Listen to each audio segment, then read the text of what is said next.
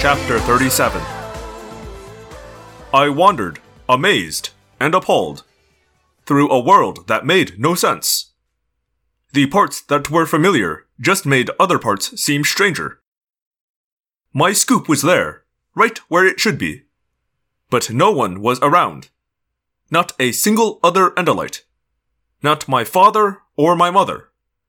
Why? Where was I? If this wasn't home, where was it? I wandered through woods and across open fields that were familiar. But then, across a field I'd known all my life, I found a sharp line drawn. The grasses of home stopped abruptly. And on the other side, everything turned brown and muddy gray and a red so dark it was almost black. On one side of the line, my own world. On the other side of the line, wild, tall, spiky grass, and trees that rose only a foot tall before spreading out horizontally for 30 or 40 feet. If you could even call something like that a tree. I was startled by something that reached up out of the ground with a soft shloop. It was like a taxon tongue, almost. 10 feet long and dark red, it shot up from a hole in the ground. It seemed to lick the air in a slow, circular pattern, as if it was searching blindly for something. Then, after a few seconds, it shlooped back into the ground. 10 feet away, another such tongue. This time, it reached for a beast that walked past, hunched over. The beast had 4 thick legs toward the back, and 2 turned-in legs forward, with no discernible head. This lumbering creature wandered straight toward the flickering tongue, and suddenly, fast as a tail, the tongue reached out and wrapped around the beast's hind legs. The beast let out a groan, although where that sound came from, since it seemed not to have a head, was a mystery to me. The tongue drew the beast toward its hole, but it could not suck the animal down, so it simply held it prisoner as the beast groaned. The sky directly over that dark, unnerving landscape was dirty green and veined with silent lightning. It looked altogether like one of the fantasy monster lands in fables that Andalite parents tell their children about. I felt sick twisting inside me. I had never been to the Yeerk world, of course, but already I was beginning to guess what had happened, and I was sure that this blasted, vile, and empty landscape was the Yeerk homeworld. Or at least the Yeerk homeworld as Visser 32 saw it. The Time Matrix! Where is the Time Matrix? I asked myself. It was the key. The Matrix had caused all this. The Matrix had caused this awful place without logic or reason. And only through the Matrix could I escape. Loren, where is she? I looked up at the sky and saw the patches of lighter, paler blue. The blue of Earth's sky. She would be beneath one of those patches of Earth blue. I was confident of that. But which patch? The waterfall. That was the place to start. It was the tallest thing around. I turned my back on that depressing Yeerk vision and ran toward the empty mockery of my home scoop. It was hard to look at that familiar area and accept the fact that it wasn't really my home. Visser 32! It hit me like a shock from one of those Yeerk lightning bolts. If I was here, and perhaps even Loren was here, then so was he. Somewhere. Maybe within the confines of his Yeerk world, but maybe not. If I could go looking for Loren, so could he. And if he found her first. I saw the towering cliff from which the waterfall dropped, and raced toward it, desperate now to find Loren. I ran flat out. As I ran, I ate. It felt so good. Whatever else might be strange and unreal, the grass was good and familiar. And as it traveled up my legs, from my hooves, I felt my strength growing. I reached the pool where the water crashed in a huge white explosion. As I drew closer, I saw that the woods surrounding that pool were split into 3 different sections. The familiar Andalite trees filled a third or so, and different but still lovely trees and green grass covered another third. About still another third was more of the dark Yeerk landscape. It was utterly impossible, of course. But still, standing beneath that massive waterfall, feeling the cold spray on my face, it was beautiful, too. Elfangor! I turned my stalk eyes and saw her. Relief flooded through me. Loren, you're here! Yeah, I'm here all right. But where is here? Wait, I'll come to you. I went toward her, threading my way around bushes and trees. And she came running toward me. She threw her strong human arms around my shoulders. And even though touching is more of a human thing than an Andalite thing, it wasn't so bad. Man, I thought I was all alone here, Loren said. No, I am here. I would swear this is Earth. Only look at the sky. It's all in patches. And some of those patches are very weird. She released her hold on me, and after a second or two, I realized I should do the same. Have you looked around at all? She shook her head. It's something humans do to answer no. I woke up over there, a few hundred feet back in the woods. Elfangor, it's exactly like this area of the park back home. There's a park where I play softball. Yes, it would be familiar to you.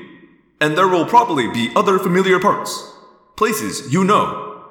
Maybe we could go and look around, now that we are together.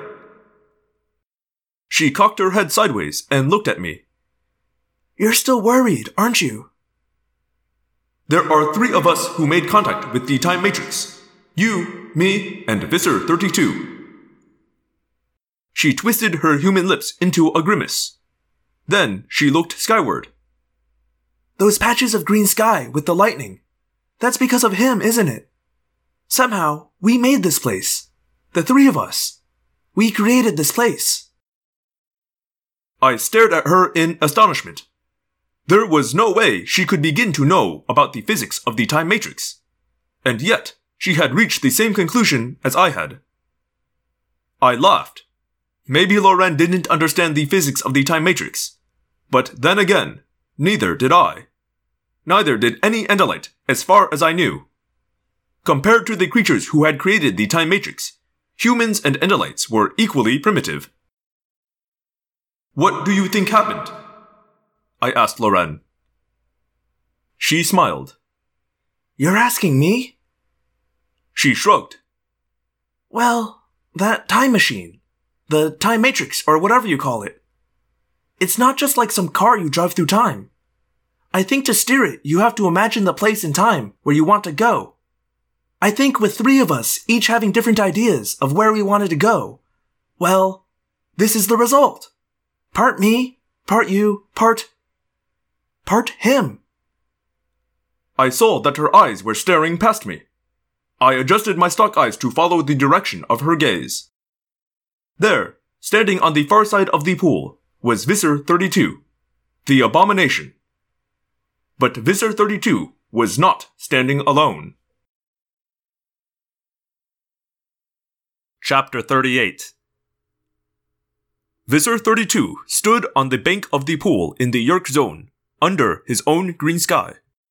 And on either side of him stood a creature like nothing I had ever seen or imagined.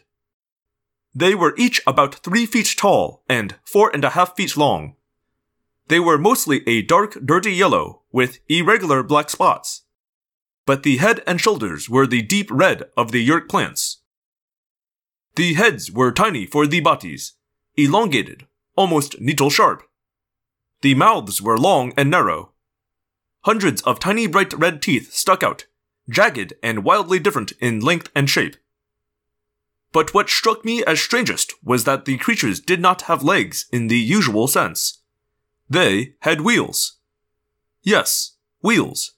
4 of them, to be exact. The wheels were located where legs should be. Each was sloppy and irregular in shape, not perfectly round. But it was easy to see that the wheels were real. There was mud and dirt all around them, and when I strained my stalk eyes, I could even see where the creatures had left tracks in the dirt. Wheel tracks. Elfangor, what are those things? I have no idea. I can't imagine what evolutionary path would conceivably have created a creature with wheels. Visser 32 actually gave a jaunty wave of his hand. So, young Alfangor, we meet again. As you see, I brought my pets, Jerex and Larix. And you have brought your pet too. Your pet human. Loren looked at me. In a voice Visser 32 was sure to hear, she muttered, You know, Alfangor, I'm beginning to see why you Andalites really dislike Yeerks. Whatever body they may be in, they still have the manners of slugs. Brave little human girl, the Yeerk Visser mocked. Do you understand that even now my people are on their way to evaluate your primitive world? Do you understand that within a few years, your people, you humans, will be slaves of the Yeerk Empire? Blah, blah, blah, Loren said. I had no idea what that meant. Neither did the Visser. You do a lot of talking for a slug, Loren clarified. You think I'm scared of you? Yes, I know you're scared of me. For a moment, Loren said nothing, but her lower lip was trembling slightly. Then she knelt quickly, plunged her hand into the water, and withdrew it. She was holding a rock. She drew her arm back, swept her arm in a big loop, and released the rock with precise timing. The rock flew through the air at an impressive speed. And the aim wasn't bad either. Bonk! Ah! The Visser cried. The rock had struck him right in the face, just below his left main eye. I don't know who was more amazed, me or the Visser. What do you call that? I asked her. That? We call that softball. I pitched for Frank's Pro Shop Twins back home. All City 2 years in a row. What is softball? It's a game we play. And you hit people in the face with rocks? Not usually. I was impressed by the human ability to throw things with such force. I was sure that Andalite scientists would enjoy studying humans someday. They appeared more frail and ridiculous than they were. The Visser was not impressed. He was just angry. So, you propelled rocks at me. You'll be very sorry you ever propelled a rock at me, human. Jerex, Larix, attack! The situation stopped being amusing very quickly. The twin beasts turned their wheels, sluggishly at first, but then picked up speed. I almost didn't move. I was so fascinated seeing the biological wheels turn. It was truly incredible. You admire my pets, Andalite? They are a species called Mortrons. As a young lieutenant, I went on a survey party to a world that was later destroyed when its sun went nova.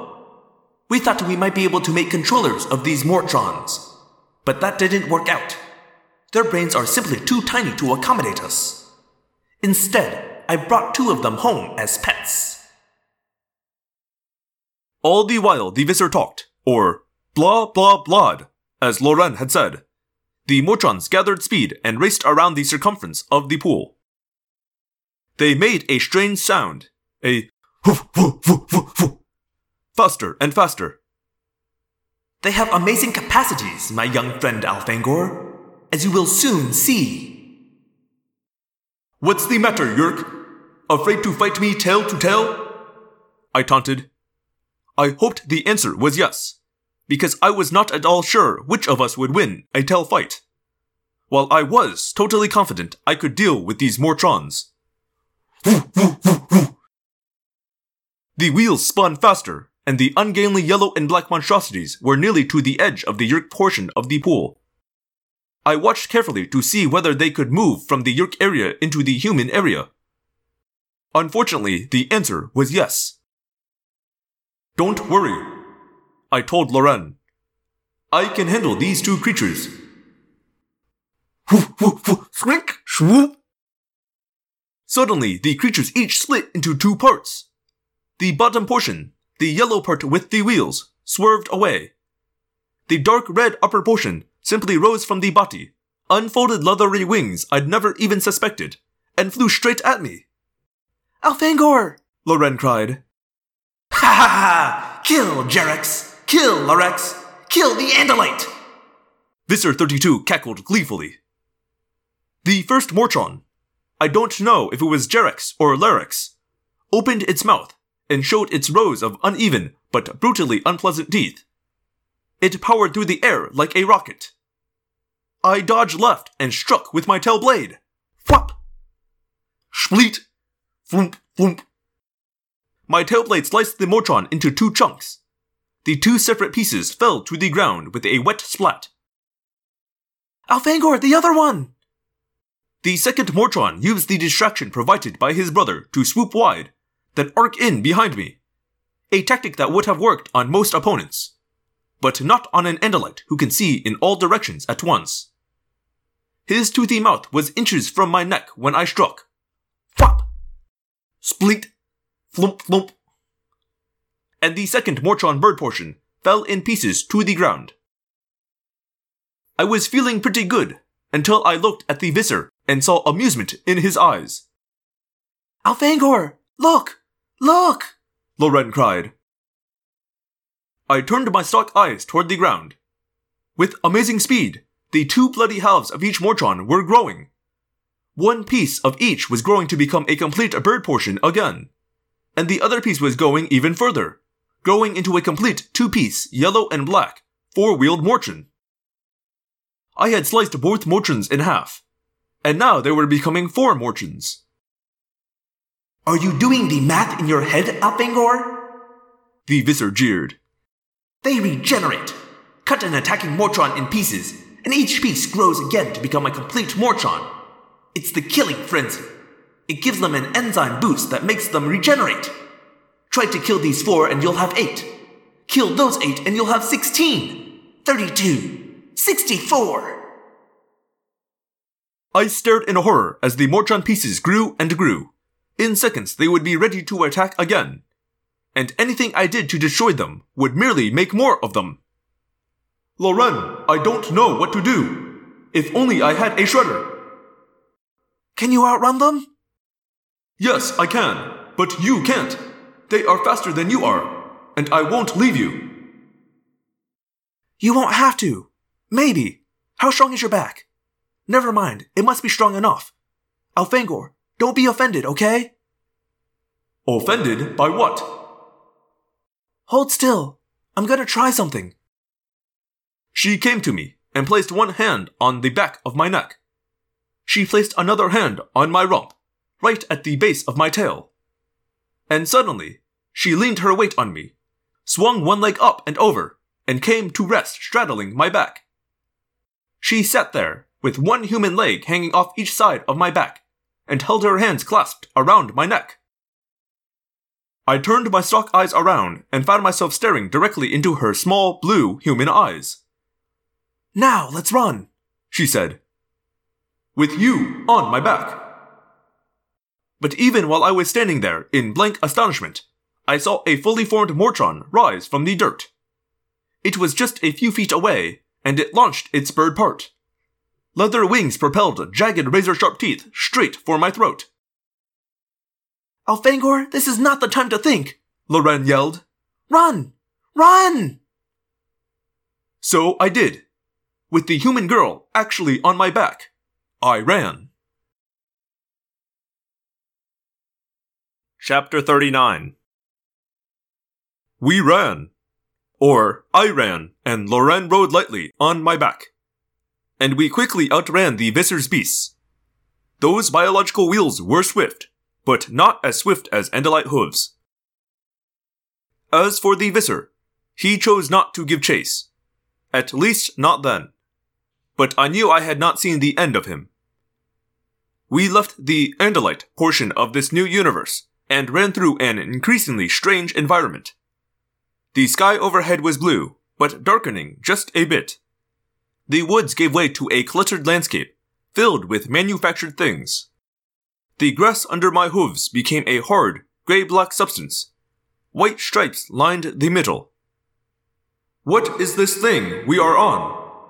I asked. It's a street, Loren said. What does it do?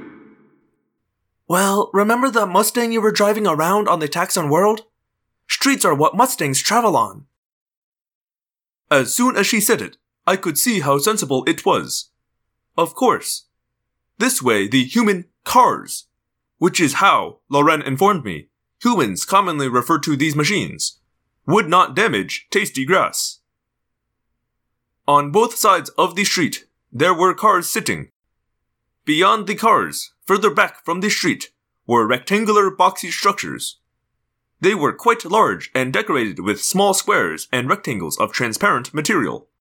The tops were angled and covered in reddish orange or dark gray scales. Are these human creations? Yep. These are houses. That's what we live in.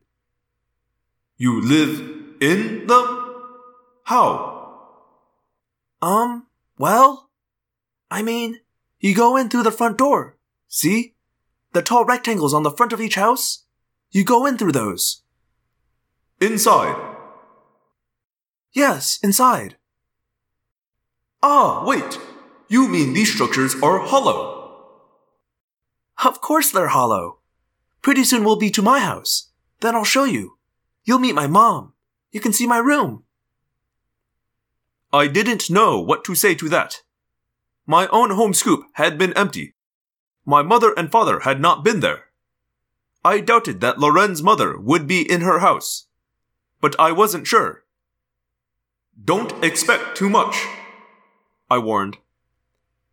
She'll be there, Loren said forcefully. Next house, the one with the bushes out front. I had very little experience understanding the expression of human voices, but I sensed fear in Loren's voice. Uncertainty. I stopped before her house. There was a very attractive patch of grass in the front.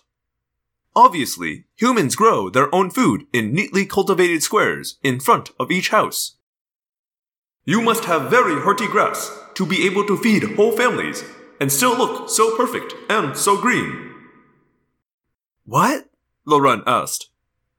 She frowned, and I let the matter drop. I was sure now that she was worried. She slid from my back. I'll wait while you go inside your hollow house, I said. No, come with me, Elfangor. Hold my hand. I held her hand, and she walked up a series of 4 steps.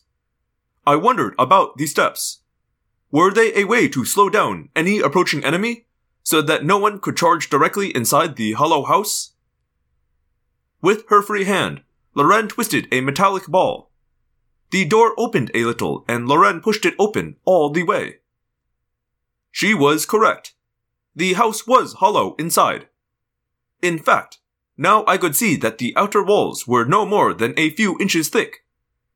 But inside the hollowness were other walls, with other doors. It was like a maze. Lights glowed from the flat coverings above us. Other lights were hung on the walls. The floor was covered with a sort of very short, pale, tan grass.